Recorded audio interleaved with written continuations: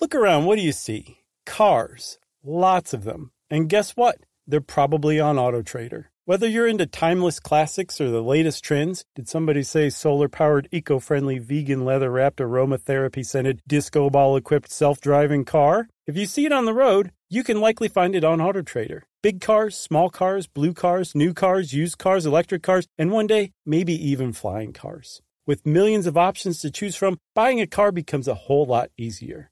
See it, find it, AutoTrader. Something that makes me crazy is when people say, well, I had this career before, but it was a waste. And that's where the perspective shift comes, that it's not a waste, that everything you've done has built you to where you are now. This is She Pivots, the podcast where we explore the inspiring pivots women have made and dig deeper into the personal reasons behind them. Join me, Emily Tish Sussman, every Wednesday on She Pivots. Listen to She Pivots on the iHeartRadio app, Apple Podcasts, or wherever you get your podcasts. Welcome to Stuff You Should Know, a production of iHeartRadio.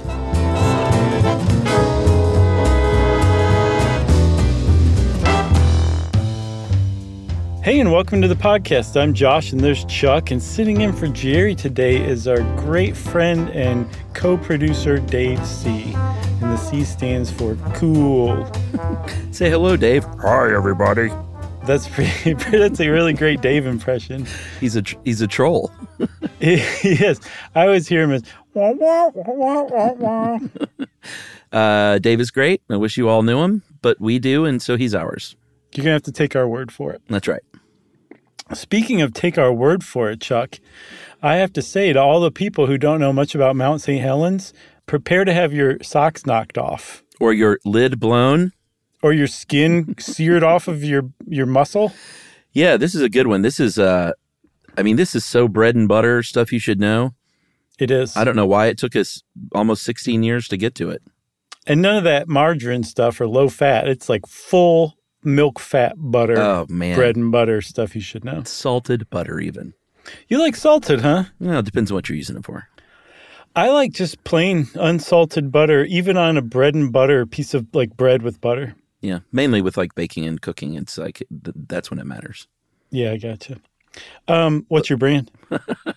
Oh, boy, it depends. I love to get I hate to be that guy, but I do love to get the local butter when we go to our farmer's market and get it from our CSA.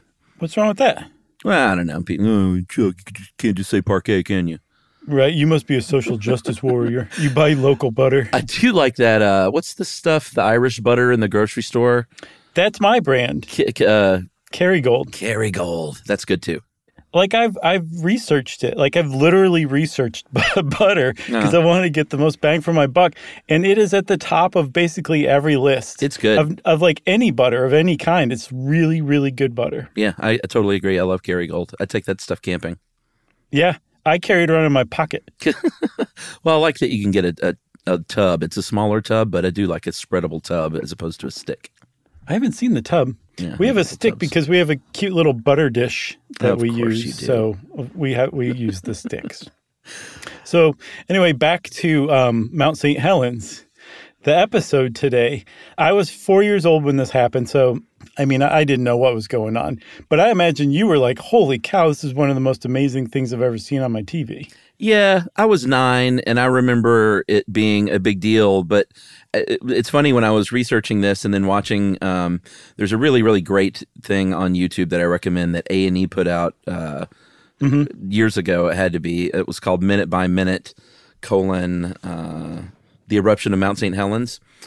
Really gripping stuff, as A&E used to do. You know, they probably still do that kind of stuff. But I don't know. All of the media around it, I was thinking like, man, and I don't know if it was more regional or if it truly was nationwide, but I remember the eruption, but I didn't remember like the 6 weeks leading up to it, which was a very big deal. Yeah.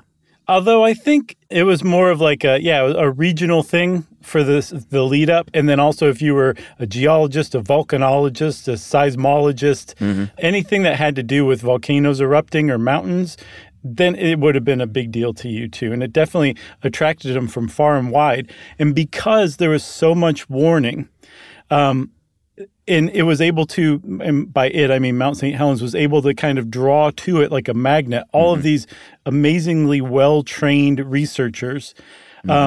They were there when it went off, and it's probably the best documented volcano in history because of that. Yeah, I mean, because like you said, Mount St. Helens is basically saying, it's coming, everyone. Would you like to document this? Yeah. I'm telling you, again, it's coming. Yep. And I'll show you in lots of different scary ways that it's coming. And people left, people stayed, people came there. People laughed, people seismologists, cried. like tourists came to see this thing. So For sure. let's get into it.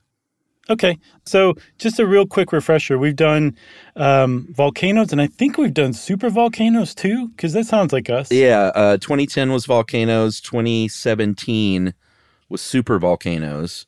Okay, so we talked a lot about how volcanoes work in those episodes. So if you want to know a lot more in depth, go check those out. But just as a refresher, for the specific kind of volcano that Mount St. Helens is, it's a stratovolcano, and it's created when one younger plate is subducted under an older plate. And as the younger plate goes down into the bowels of the earth, all of the rock it carries with it gets heated up. Same with water, too. And that stuff travels upward because it's less dense than the surrounding mantle down below. And as it gets closer and closer to the crust, it wants to pop out of there. Yeah. But it can't necessarily. Sometimes it can. And when it can, it just spews out all sorts of molten lava. And that builds the volcano in a kind of a cone shape, which is what Mount St. Helens was up until May 18th, 1980. Yeah, it's a part of the Cascade Arc. Arranged there in the Pacific Northwest. And all of this happened in, geologically speaking, pretty quickly. Yeah. It happened over the course of about 40,000 years in the case of Mount St. Helens, which is pretty speedy. And Ed helped us out with this. We did a great job on this article. And Ed points out that, in the Pacific Northwest, that's why you see so many, sort of coney mountains like that, is because of this Cascade Arc and how these mountains were formed, not too long ago. Right. Yeah, 40,000 years ago, maybe less. 40,000 for St. Helens, and I think the whole arc is less than 100. Right. So the whole thing that's driving Mount St. Helens, and apparently also there's some other, volcanic mountains in the area, like Adams. I think Mount Adams is one as well. Yeah. There's a magma chamber somewhere under there. I think possibly miles and miles below the surface. But under normal circumstances, like I said, when a stratovolcano is formed, the lava just kind of is able to find cracks in the crust, and it's released through there, and it builds the mountain up slowly and slowly. But if there's not a crack in the crust, as in the case where Mount St. Helens is, that magma starts to back up. It hits the crust, and it starts to back up below.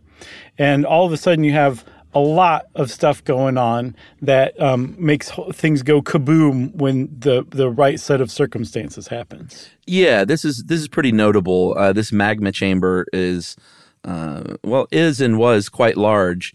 And like you said, it's looking for a place to go, but if it doesn't have a place to go, what'll happen, and as you'll see, this is what happened in the case of Mount St. Helens, is it starts bulging, and like the mountain, if you're a geologist, it's super exciting to see this happen, even though it's very scary and dangerous. But when a geologist sees an actual mountain start to bulge out in a direction, and we're talking, hundreds of feet of bulge over the course of a pretty short period of time, then it's pretty it's a pretty notable thing. And that's exactly what was happening in the case of the magma chamber there in Washington.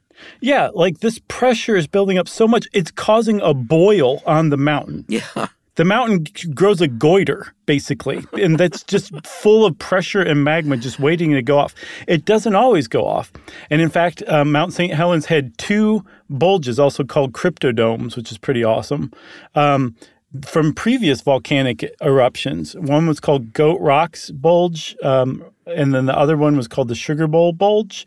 And they just never, the magma found its way out other ways, but the bulge was left. This is a new bulge, and like you said, it was growing, I think, about 6 feet a day.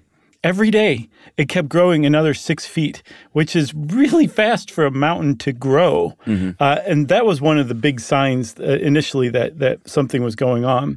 And one more thing before we start to get into Mount St. Helens itself, Chuck, I think we need to say, Mount St. Helens was big. It was a big eruption, but it was not the biggest eruption Mount St. Helens has ever had. And apparently the biggest eruption it's ever had came just about 4,000 years ago, which is within traditional like folktale memory. Yeah, I mean, it had been an active volcano for 40,000 years, but the big one before 1980 was, like you said, I was trying to look at a specific year, but let's just say 4,000 years ago. Yeah. Because once you get back that far, Who cares? Who cares? But it became, like you said, part of folklore. The indigenous people there, especially the Puyallup people, called the mountain Loowit, Loowit. And there was a Loowit Brewing Company, so I wanted to shout them out. This is one of those things where I thought, I wonder why, because there's been such a push to change names of things over the past, decade or so. This is one that it seems so sort of egregious that we should call it Loowit and not Mount St. Helens. Right. That I'm pretty curious. I'm sure there's been pushes over the years to get it changed, but the Europeans, of course, named it Mount St. Helens in 1792 after Captain George Vancouver, if that name rings a bell, it should, gave the name of it because of a diplomat named Alan Fitzherbert. Didn't call it Fitzherbert Peak or anything like that. Okay. Because his noble title was Baron St. Helens. Thank God. But here's the rub, is that Alan Fitzherbert never even saw Mount St. Helens, the mountain named after him. So, I don't know. Maybe let's call this one Loowit? Yeah. I think that's a great idea, actually. And the reason they call it Loowit, she was named after a famous volcanic fire tender woman, and Loowit and a couple of other men who fell in love with her and fought for her Loowit became Mount St. Helens, or Loowit if you want to call it that, and then the other men who were fighting for her became Mount Hood and Mount Adams. They were smited by the creator god and turned into mountains for fighting. And there's legends not just from the Puyallup, but other indigenous tribes around the area that something really big happened, and it looks like what it is a geomyth, which we've talked about before, and I think the Great Floods episode, that has been handed down generation after generation that describes this enormous eruption 4,000 years ago. Pretty good stuff. Yeah, for sure. And it was a big eruption, too. There's just one other thing. There is a layer of tephra, of basically volcanic ash and debris and stuff, that is so thick and so wide, it goes up into British Columbia. And 62 miles away from Mount St. Helens, it's still 20 inches thick, almost 2 feet thick of ash, 62 miles away. That's how big that 4,000 year ago eruption was. That's huge. And all this to say that Mount St. Helens, which has an S, by the way. Did you know that? Yeah, I did. You keep saying Helen. I just wondered. I'm being short because I don't want to take up too much time talking about certain things. Oh, that's good. That reminds me of the guy in college who fell on the sidewalk and his books splayed out, and then he acted like he was reading. Yeah, I love that story. I forgot about him. All this to say is that Mount St. Helens had been, had a long history of activity. So it's not like anyone ever thought, well, that thing is done and it's never going to happen again. No, definitely not. Because also in the 19th century, there was a lot of eruptions, too. There's a painting by a Canadian artist named Paul Kane who painted an 1847 eruption. So, I mean, starting in the 19th century, Mount St. Helens was documented pretty clearly, scientifically, too, as being an eruptive volcano, a disruptive volcano, you can almost say. All right. Shall we take a break? Yeah. That's a nice prelude. I think so, too. All right. We'll be back right after this. Learning stuff with Joshua and Charles. Stuff you should know. Something that makes me crazy is when people say, well, I had this career before, but it was a waste. And that's where the perspective shift comes, that it's not a waste, that everything you've done has built you to where you are now. This is She Pivots, the podcast where we explore the inspiring pivots women have made and dig deeper into the personal reasons behind them. Join me, Emily Tish Sussman, every Wednesday on She Pivots as I sit down with inspiring women like Misty Copeland, Brooke Shields, Vanessa Hudgens, and so many more. We dive into how these women made their pivot and their mindset shifts that happened as a result. It's a podcast about women, their stories, and how their pivot became their success. Listen to She Pivots on the iHeartRadio app, Apple Podcasts, or wherever you get your podcasts. Parents, ready to discover a new educational and interactive podcast for kids? Join Stories for Kids by Lingo Kids, where episodes are packed with fun activities. Right, Elliot? Oh, yes! We learned how to recycle at the beach. That was great fun. Callie, what do you say? It was. And that time when we did the science experiments and Billy made raisins dance. So cool, Billy. He did. Not to mention when a certain Elliot took up swimming classes with Lisa. That was me! Bet you can't catch me. I'm going to get you. All this fun and more in our Stories for Kids. Lingo Kids Stories for Kids is now available on Storybutton, the kid-friendly device for screenless podcast listening. Listen to Stories for Kids on the iHeartRadio app, Apple Podcasts, or wherever you get your podcasts. The Therapy for Black Girls podcast is an NAACP and Webby Award-winning podcast dedicated to all things mental health, personal development, and all of the small decisions we can make to become the best possible versions of ourselves. Here, we have the conversations that help Black women decipher how their past inform who they are today and use that information to decide who they want to be moving forward. We chat about things like how to establish routines that center self-care, what burnout looks and feels like, and defining what aspects of our lives are making us happy and what parts are holding us back. I'm your host, Dr. Joy Harden Bradford, a licensed psychologist in Atlanta, Georgia. And I can't wait for you to join the conversation every Wednesday. Listen to the Therapy for Black Girls podcast on the iHeartRadio app, Apple Podcasts, or wherever you get your podcasts. Take good care, and we'll see you there.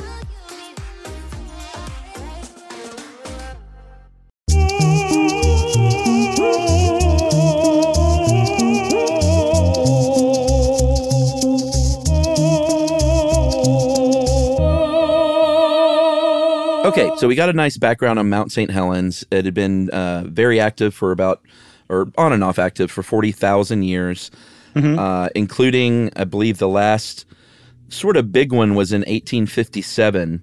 Not too long after that, in 1908, about 1 million acres of land became part of Columbia National Forest, which was hence renamed Gifford Pinchot or Pinchot. I never know how to say that. The Bronson Pinchot National Forest. National Forest, and that was in 1949. And Mount St. Helens is inside that national forest.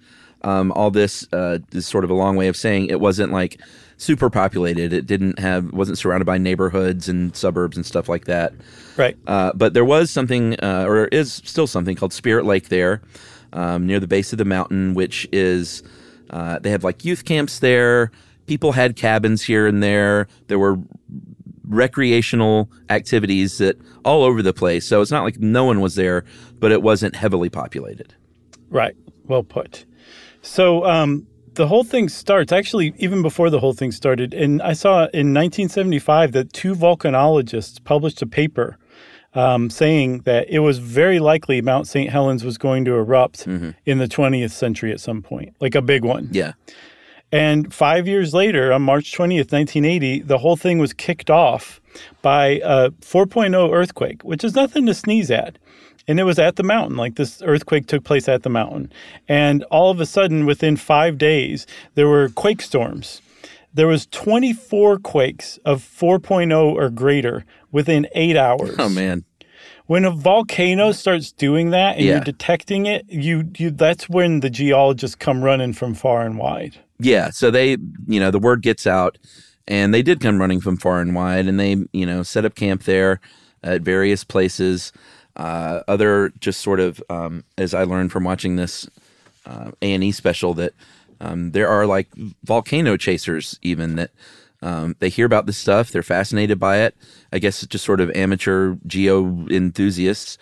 And people started kind of coming in there because they got wind that something may be brewing at Mount St. Helens, including, and this is, there are all kinds of people we could feature story-wise, but one gentleman we are going to feature, his name was David Johnston, and he was a volcanologist at the USGS, the United States Geographical Survey.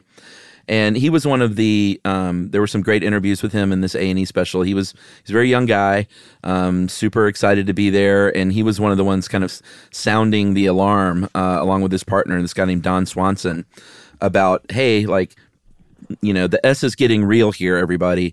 And it looks like people need to start leaving. Yeah, like, the thing is the people who did live on the mountain were not the kind of folk who listened to, like, the government, pencil neck college boys, or the government to be told, like, leave your home. And then also there was those youth groups that were like, you're going to ruin our week at Spirit Lake. Yeah. There was also Weyerhaeuser. They're hoping to get to first base. Exactly. It's like a roller rink over there. Yeah.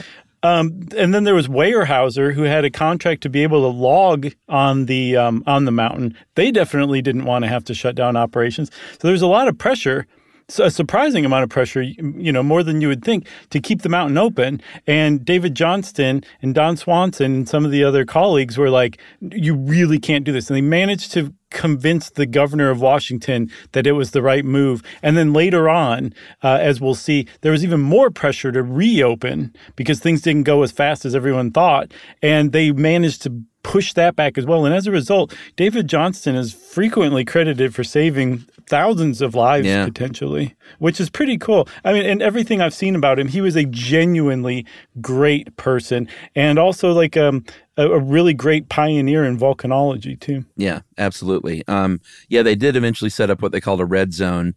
And a lot of people did evacuate. There were some notable people who didn't. Certainly, we need to mention Harry Truman. Obviously not the president, but he was this old codger who ran the lodge there, and he became a folk hero because he famously thumbed his nose and stayed and said, I'm a part of this place. It's a part of me. If the mountain goes, I'm going to go with it. Art Carney played him in the movie version. He got a lot of media attention, along with his 16 cats, which is the only part of the story. Like, hey man, I'm all for people evacuating to keep people safe, but I'm also like, if some old mountain man wants to stay up there and go down with the volcano, like, that's his right. But send the cats away. Don't say like, I'm going to go down and kill these 16 cats at the same time. Yeah, it's kind of like being buried in like, medieval times and having your live horse buried with you. Yeah, I don't know, man. Once I heard about the cats, because I was all into this guy. Right. And then I heard about the cats. I was like, oh, dude, you should have at least set the cats away. Yeah. No way. Not a lodge codger.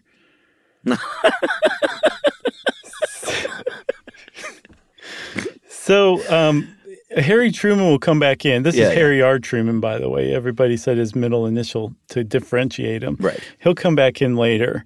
But so the last thing that happened on the mountain, March 25th, in 8 hours, there's 24 4.0 or greater magnitude earthquakes, and that brought everybody running. This whole thing was so perfectly planned that on the day of the eruption, there was the mineral and gem show in Yakima, like I think less than 100 miles away from Mount St. Helens. So anybody who had anything to do with geology just happened to be in the area or was purposefully in the area. Yeah. And then on March 27th, it's just getting more and more and more. There was an actual eruption, right? Yeah. So this was, compared to what eventually ended up happening, you could call this a sort of mini eruption, even though it made a big boom. Apparently it was a pretty cloudy day, so it wasn't super visible, but the ash column went up 6,500 feet into the air. That's nothing to sneeze at. And a new crater formed at the summit, which grew to about 1,600 feet wide. Mm-hmm. So it was a major thing. There was another one on the 28th, again throwing ash into the air. And this is like basically from that point through the big one in mid-May, it was just constant warning constant upheaval, mudslides, avalanches, craters growing. And like the mountain is saying, like, it's going to happen, people. This is not a false alarm. Right. Until things calm down. And that's what you were talking about earlier. Like things kind of settle down on, what was that, like? Around the 15th. Yeah, basically. around the 15th of May, to where the people got antsy that were evacuated and said, hey, listen, we want to go back and check on our stuff.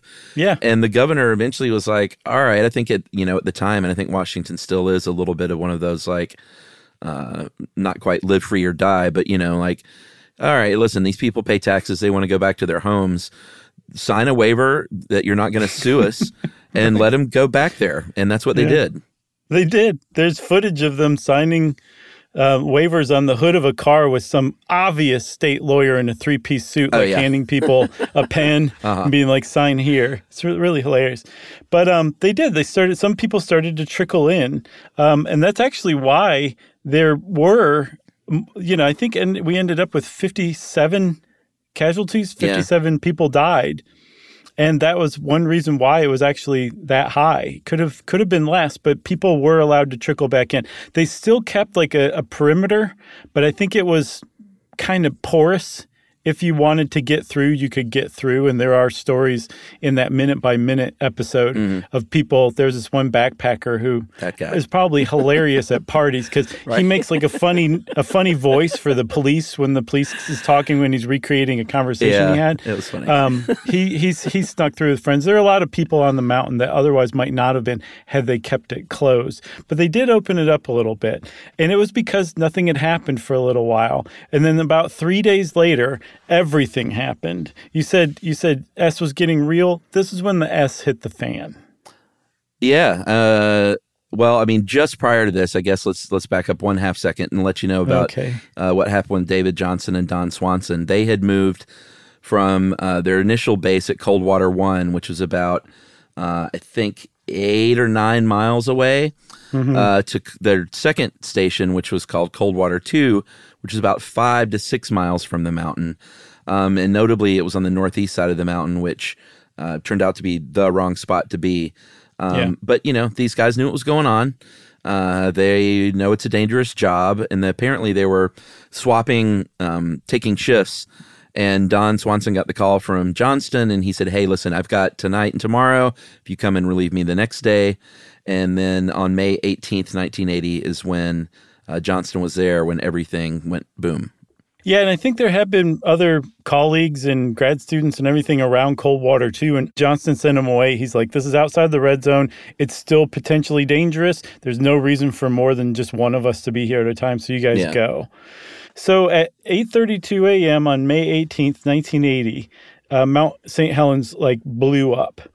And there's, a typical idea that people have of a volcano going off, and most of the time it's shooting like a huge thing of ash and magma straight into the air from its top.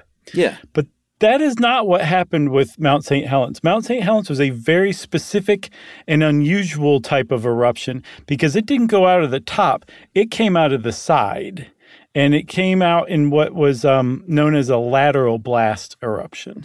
Yeah, so, like we said earlier, that pressure is building up a lot under the surface. There's a lot of moisture down there. Some of it was, like you mentioned, from that initial plate subduction. That's called magmatic water. Some of it is just regular old groundwater from rain and snow and everything because it is the mountains. That's called meteoric water. And all of that stuff is just heating up. It's got pressure from below because it's heating. It's got pressure from above because all of that weight of the rock is just pushing it down. Yeah. And all of this magma is just boiling under there. And I know we talked about this before. I guess it was in one of the volcano episodes, but it's not allowed to turn to steam because there's no room for it. Steam is expansive and it can't expand. So it's just this superheated, beyond the boiling point level of liquid that's just distributed all throughout the upper half and notably sort of the north side of this mountain. Yeah, and that created that bulge that kept growing by about 6 feet a day. That was so what the bulge scary. was. It is, because like it's as violent as you can imagine that a bulge, something that could make a bulge on the side of a mountain would be. Yeah. And so under other circumstances, a Plinian eruption where a volcano explodes out of the top, like you typically think of, that pressure, that magma is going to basically force the top of the mountain open. And that's how it's going to explode. This is not what happened with Mount St. Helens. That kind of, I guess the hump was on one side. It was on the north flank, wasn't it? Yeah. So it was on the north flank. And the thing that kicked off Mount St. Helens eruption wasn't the volcano. It was actually an earthquake in the volcano. And that earthquake caused the largest landslide in recorded history on Earth. More than half of a square mile of Mount St. Helens suddenly vanished away. It just suddenly dropped off the north side of the mountain. Yeah, and it's like you should really go check out the footage of this stuff. It's some of the most amazing like natural geologic disaster footage I've ever seen. Mm-hmm. Just to see this mountain, and then especially in the A&E thing, to see people interviewed describing like seeing this with their eyeballs. It was just like it was incomprehensible what they were witnessing, like a mountain that large and part of it just going away immediately. Yeah, and one of the reasons they were able to witness it and we have such great documentation is because at 8:32 a.m., a pair of geologists, husband and wife geologists, happened to be flying in a plane. Yeah. Because they'd hired a plane to go look at Mount St. Helens because they'd heard that, there's some stuff going on. And they happened to make one more pass right as that earthquake dropped the side of the mountain. They were like right above it in a plane, as a matter of fact. Yeah, where's her quote? Should we read that? Yeah. This is Dorothy Stoffel. In 2019, she said, "The whole north half of the mountain that we were flying just 500 feet above began churning, and a mile-long fracture shot across the mountain. Faster than our minds could absorb, the north half of the mountain just became like fluid and slid away." Amazing. I saw somebody else describe it as like a zipper opening along the mountain. Yeah, and there were amateur photographers around for some of this stuff. Some of these hikers, like that guy you mentioned that was telling the story in Funny Voices, Yeah. And volcano chasers, like they got some one guy got like 22 pictures in a row, and this is when it eventually blew. The other guy got like 6 or 8 pictures. Mm-hmm. There was a family camping with their 2 young daughters. Oh man! And that guy, they were on the north side, well below it, but within the range. And he was like, speaking to how it didn't blow from the top, he said it looked like somebody shot a shotgun out of the side of this mountain, pointed at us. So ash was raining down, but it was raining like at people and less down from the sky. Right, exactly. It wasn't going up and then coming back down. It was coming straight at you if you were anywhere north of the mountain. Yeah. And the reason why the north of the mountain was so dangerous is because that's where that hump had been. That's also where the earthquake moved a good portion of the mountain, which meant that all of that pressure that was keeping that pressurized superheated water from boiling under the mountain was suddenly exposed. That pressure was gone. And so all of that incredibly hot water flash heated into steam. And when that happens, that expands. Like you said, one of the reasons steam can't exist in that situation is because it's too expansive. Mm-hmm. When it does have the chance to expand, it does so with incredible force. Yeah. And that's what happened. That's why Mount St. Helens blew out the side rather than the top, because there had been a weakening in the pressure that allowed all that to just blow out. And blow out it did. Yeah. I mean, it was... if you look at it, it looks almost like a controlled demolition blast or something. Yeah. It definitely doesn't look like any kind of volcano blast that you might think of in your head. Mm-hmm. It happened kind of all at once, and it was a 24 megaton blast, which I know everyone always tries to compare it to like Hiroshima. It was 1,600 times as powerful as the Hiroshima atomic bomb. Good Lord. But I mean, that's what it would take to move 0.6 square or cubic miles of mountain all of a sudden too, Yeah. And that blast, Chuck, that 24 megaton blast, it was described as like a fast-moving cloud of heat and stones, moving at some points pretty close to the mountain, 300 miles an hour. Man. Heated to like 660 degrees Fahrenheit. I think that's like 380 degrees Celsius. Just blowing northward away from the mountain. And everything within 8 miles of that, of the mountain, was in that blast zone. And if you'll recall correctly, David Johnston's Coldwater 2 camp was within about 5 miles.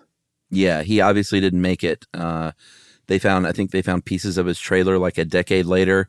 He had time to send out one signal, which was over his radio, Vancouver, this is it. The only person to pick that up was a ham radio operator nearby. And they renamed that area Johnston Ridge in his honor. Obviously, Harry Truman perished along with those 16 cats. And he was close enough to where I saw that they said that he and everything around him was basically instantly vaporized. Like he wouldn't have felt anything. It would have happened.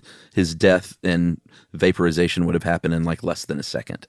Yeah, I have the impression the same thing happened to David Johnston, and also that ham radio operator who was volunteering to kind of document it. He documented David Johnston getting covered up. He said, gentlemen, the camper in the car that's sitting over to the south of me, he was talking about David Johnston, is covered. It's going to hit me too. And that was Jerry Martin, that ham radio operator, and that was his last transmission. Man. He was vaporized as well, essentially. Everything north of the mountain within 8 miles was just destroyed. Like entire 100-foot trees that were like 10, 12 feet in diameter, just completely flattened and also denuded of any bark on the way as well. And this was just a blast. That the landslide that was created from the earthquake that initially triggered the eruption, that had some incredible effects as well. Yeah, because what you've got, beyond this avalanche happening is you've got all of a sudden all this heat happens in a place where there's a lot of snow. So that snow melts, all that glacier ice melts, and you have flooding and you have mudslides, and you have a word that I had never even heard of before Ed included it in here, which was lahar, which sounds like just a mudslide on steroids. Yeah. Like a mudslide carrying ammunition with it. Right. And this is just raining down everywhere and like causing a path of destruction that hasn't been seen in like modern times in this country. Yeah, it was like it had so much power, Chuck, that slide did, that one part of it was carrying chunks of rock as big as 558 feet or 170 meters across. Wow. That's as big as a 50-story building. It was moving rocks that size. Holy cow. Fast as you can imagine down the mountain into the valleys. And I saw it described as if you were watching it from a ridge, as some people were, like far away, you would see the cloud or the debris starting to come at you. It would disappear into a valley, and then all of a sudden it would come up over the ridge and keep going. It was just filling valleys with rocks and debris. It's unimaginable trying to grasp what happened. And it's even crazier that some people were actually there watching this happen. Crazy. It is crazy. You want to take a break? Yeah, we'll take a break and talk a little bit more about the after effects right after this.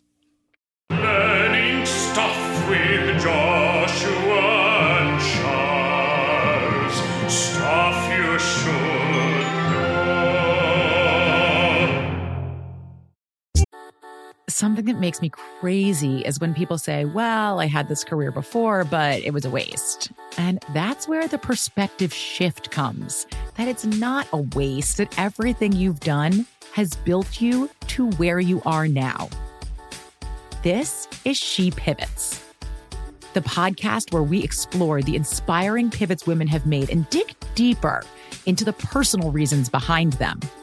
Join me, Emily Tish Sussman, every Wednesday on She Pivots as I sit down with inspiring women like Misty Copeland, Brooke Shields, Vanessa Hudgens, and so many more. We dive into how these women made their pivot and their mindset shifts that happened as a result. It's a podcast about women, their stories, and how their pivot became their success.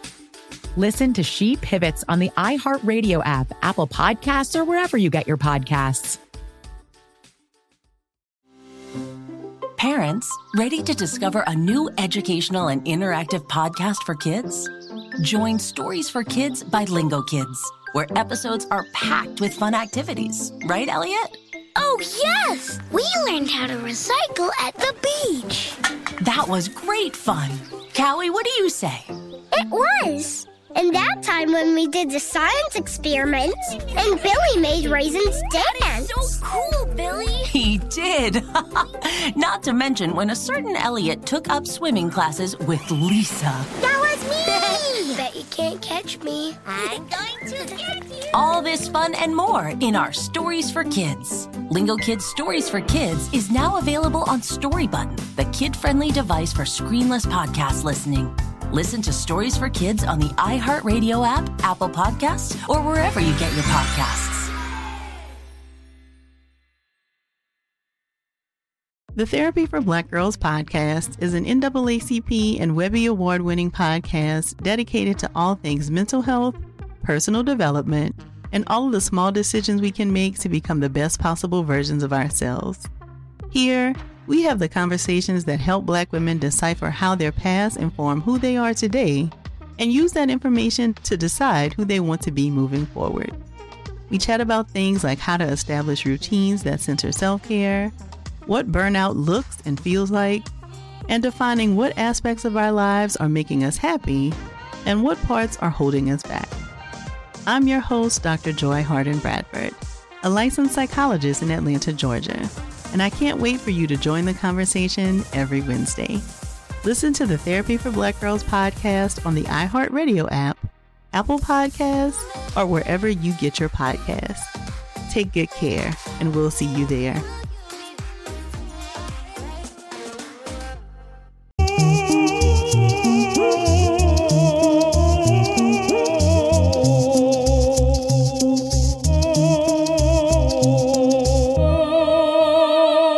Okay, and we're back. And as Chuck promised everyone, it's After Effect time.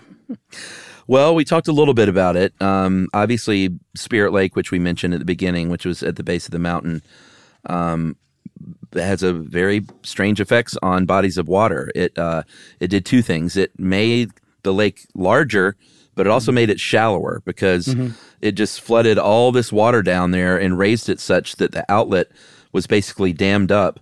And so the lake got a whole lot bigger, but it reduced its depth by about 80 feet. I think 5 years later, they built a spillway tunnel to control the depth of the lake. 200 homes and cabins and about 200 miles of road and railways were completely obliterated. Yeah. I also saw that lake was now 200 feet higher in elevation than it had been before. As if like there was so much debris, it like raised the lake 200 feet, even though it also made it shallower. It's nuts. And I think it lowered the ultimate height of Mount St. Helens, right? Yeah, I can't remember. I think by like 600 meters or something like that, some ridiculous amount of height just blown off. And that was another thing too, like the after effects of it. If you look at Mount St. Helens today, or especially like right afterward, it was turned into like an amphitheater. Yeah. Like the north side was blown out and the other sides were kind of curved around. And what was neat is one of the huge after effects of Mount St. Helens, one of the more positive ones, is I saw it described as like a crash course for volcanologists and seismologists and everybody who are now just had this amazing natural laboratory to study in. And that the eruption, because it was a lateral blast, opened up like basically a cross-section of the mountain that they could study now its past history from the inside out, which I thought was pretty neat. And a young Trey Anastasio said, "One day I shall play at the base of that amphitheater." Oh, did he? And bore people with noodling on my guitar. They played there? No, I don't think so. I don't think there's anything there. I was just kidding. Oh, wow. That was just completely made up. Oh, yeah. I never will miss a chance to take a dig at fish. I'm with you. So ash is raining down and out. It literally darkened the skies. When this ash, if you were close enough to it, it would literally burn you alive. Yeah. If you're far away, it can just create a lot of problems. Everything from, just equipment not working, electrical outages and blackouts and brownouts. Visibility is obviously terrible. As far as crops go, certain crops were wiped out by this ash and the toxic gases. Some of them did a little bit better because they just got a little bit of the ash, and ash will help promote rainfall and hold moisture in the ground better. So apparently wheat crops and apple crops fared pretty well. Yeah, that was surprising. Yeah. I also saw there was a lot of devastation. Any big game animal in the blast zone was, I said big game animal, by the way, was in the blast zone, was killed without question.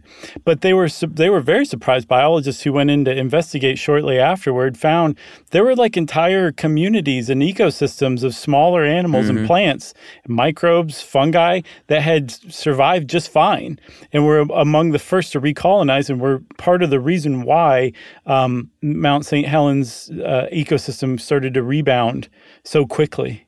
I mean, that's what'll happen, right? If the earth ever just burns up into a fiery ball, that'll just become a big mushroom field, right? Probably. And then the animals that lived underground will come above ground and say, it's our time, baby. I look forward to that day for some reason. What else happened? Oh, I saw that the ash cloud that blew finally out of the top. We should say the lateral blast was followed by a Plinian blast. And that shot, that was the money volcano shot that everybody was looking for. A plume of ash and smoke rose 80,000 feet into the air. And it was moving so fast that it circled the globe in 15 days. Came back to square one in 15 days. And of course, that was affecting air traffic. Do you remember that Icelandic volcano that affected air traffic in Europe for weeks? Yeah. Weren't you stranded by that or something? No. Okay. I don't think so. Okay. They knew what to do in part because of how Mount St. Helens affected air travel. At the time, they were like, this is brand new to us, but it helped lay the groundwork for understanding what to look for, how to deal with that kind of stuff later on. Yeah, the other thing I wanted to point out, too, about Spirit Lake was if you look at footage of the lake and now these kind of rivers that were just happening, and it literally rerouted, the Columbia River and the Cowlitz River in sections. But it looks like a logging operation is happening. Yeah. And you could almost, and may have been able, well, obviously it would have been too dangerous, but it looks like you could have walked over these logs. They were so packed, and these were just trees, an hour before. Yeah. If you could do that lumberjack log rolling thing, you could have probably made it across the lake. Probably could have. But there, in that minute by minute episode, there was a pair of high school sweethearts who'd been camping. Yeah, and they had a harrowing experience because they both got thrown into Spirit Lake, and the boyfriend was able to rescue the girlfriend as the logs were starting to close in on him. He pulled her out from the lake, and they were hanging on to logs when they finally made it out and were rescued. That happened. That happened to somebody. Yeah, they were in their car. Oh, is that how? That's how they got in the lake? They were in their car? Yeah, they said it just picked them up, and they were driving, and then they were floating. And they said that she said my instinct was to get out of the car, but there was nowhere to go. Right. Yeah, because there were trees everywhere floating around beside them, right? Yeah, and this is, these are just sort of, that's what was so cool about the special, is it really brought in the human element of these people that were around there. Right. And they all survived because they were being interviewed, obviously. Dorothy Stoffel, who was the geologist that was flying with, I guess it was her husband, Keith, or was that her brother? Her husband, Keith. Oh, okay. They survived that plane flight. They got out of there. There were stories of people that literally, it was from a movie, drove, 110 miles an hour, outrunning this ash debris slide coming at them. Right. Yeah, and some people didn't make it. So there was one guy who was chronicled in that was driving as fast as he can, and the blast just caught up with him and buried him. In the ash, and he probably died pretty much instantly. But again, that happened to people. There's very famous footage of a house just flowing down a newly engorged mudslidey river. Yeah. Moving so fast that you probably could have towed water skiers from the house, essentially. It was moving that fast just down the river. So, I mean, again, it was one of the most documented volcanic eruptions of all time. So there's really amazing footage on there, or just on the internet is what I mean. But that wasn't the last time that Mount St. Helens has erupted. I think it erupted a few times between 1980 and maybe 1996, I think. Yeah. And then the biggest one recently was between 2004 and 2008. Yeah, it started sort of getting a little more active again. This time, though, one of the things that, to the benefit of the surrounding area when a volcano blows like that, is that pressure is released. Mm-hmm. And it's going to take a long time to build back up to that level again, kind of depending on how it reforms on top of it. But this time, apparently, there are more ways for this pressure to be released. So I think it's just sort of the pressure's being released a little more gradually since 2004. That's my impression too. But they do say that, like, oh no, like it will happen again. Like things are, there is a new lava dome growing and the pressure is going to build up, and it could be in 1,000 years or it could be in 10 years. Yeah. We just don't know. No, but they are studying it. Like there's a lot of active research and study going on at Mount St. Helens now. Yeah, I believe, the eruption was such a big deal that they've opened, the USGS opened a research station nearby. And also that 2004 activity basically ran from 2004 to 2008. Like you said, they've been studying the mountain closely. So there's amazing time-lapse footage of those 4 years. Mm-hmm. And it's astounding how fast and how big Mount St. Helens just grows from that eruption activity. It's called Time-Lapse Images of Mount St. Helens Dome Growth. It's on YouTube. And I recommend checking that out as well. Yeah, I would just be careful when you Google dome growth. Right. Or bulge growth. Oh, boy. So, man, we are so juvenile sometimes, aren't we? Sure. And by we, I mean me. No, me too. But like we said, Mount St. Helens bounced back, Spirit Lake opened back up, and the Coldwater 2 station has been renamed after David Johnston. And there's an amazing memorial, too. I saw on some TripAdvisor post that somebody said it was like one of the best, like not welcome center, but, information centers that the person's ever been to. So yeah, I would like to go there someday. The cookies are unreal. Right. You got anything else? I got nothing else. All right. Well, go forth and research Mount St. Helens with an S. And you can start doing that by watching Dante's Peak. Since I said Dante's Peak, it's time for listener mail. This is following up on an email that you particularly liked from our Spooktacular. Okay. Hey guys, thoroughly enjoying the most recent Spooktacular. The accents are comedy genius. Nice. Meagle, do you want to pop in and say hi? Hello. Perfect. I'm going to bring Meagle back every now and then, by the way. Just want to prepare you and the audience. Okay. I wanted to address a couple of 1800s diction issues that cause some puzzlement. When you guys talked about toilet, it's basically what Josh said. I've always thought of it as freshening up in the bathroom, washing your face and hands when first waking up or going to bed. I double-checked with Merriam-Webster, though, and it's more generally dressing and grooming. Okay. That makes sense. Yeah, sure. On the other hand, the strangers in the beverage from the Toll House is a lot more puzzling. Yeah, it is. I had no idea what it meant, and although Josh's guess that beverage meant the pub was clever, it doesn't really make sense. Just as a reminder, the sentence is talking about some men drinking tea in an inn and pausing to, quote, discover the sex and dates of arrival of the strangers, which floated in some numbers in the beverage, end quote. I think I found the answer, though, guys, in a dictionary of Scottish dialect. We love this stuff, by the way. Yeah, this is amazing. Tea leaves floating on the surface of your drink are considered omens that you will meet someone new. So these tea leaves are called strangers. If you pick up a stranger and bite it, the toughness will tell you whether the new acquaintance will be male or female. Amazing. Amazing. I'm going to guess there's also a way to predict the date you meet this person, although I didn't see reference to that. So that's what the characters are doing, guys, using tea leaves to predict the future. By the way, other omens can also be strangers, like unburned candle wicks or soot on grates. I've loved the show for years. Look forward to many more. That is a great email, Nat Jacobs. Fantastic sleuthing. Yep. And we are super grateful. Top to bottom, start to finish, wonderful email. Also, just put so nicely, too. Not like you big dummies. Yeah. Because I got it pretty wrong. It was a terrible guess.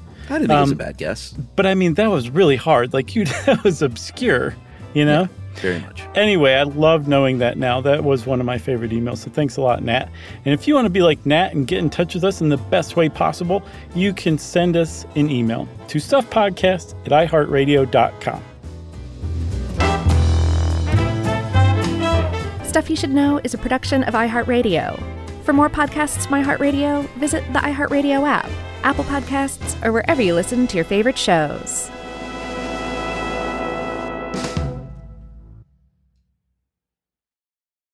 Something that makes me crazy is when people say, well, I had this career before, but it was a waste. And that's where the perspective shift comes, that it's not a waste, that everything you've done has built you to where you are now. This is She Pivots, the podcast where we explore the inspiring pivots women have made and dig deeper into the personal reasons behind them. Join me, Emily Tish Sussman, every Wednesday on She Pivots. Listen to She Pivots on the iHeartRadio app, Apple Podcasts, or wherever you get your podcasts.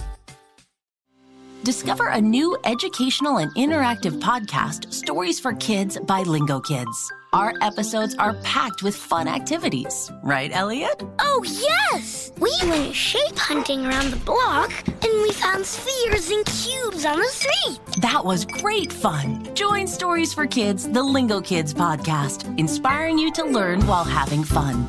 Listen to Stories for Kids on the iHeartRadio app, Apple Podcasts, or wherever you get your podcasts.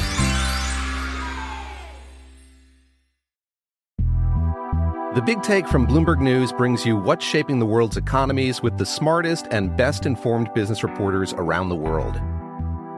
We cover the stories behind what's moving money and markets, and help you understand what's happening, what it means, and why it matters every afternoon. I'm Sarah Holder. I'm Saleha Mohsin.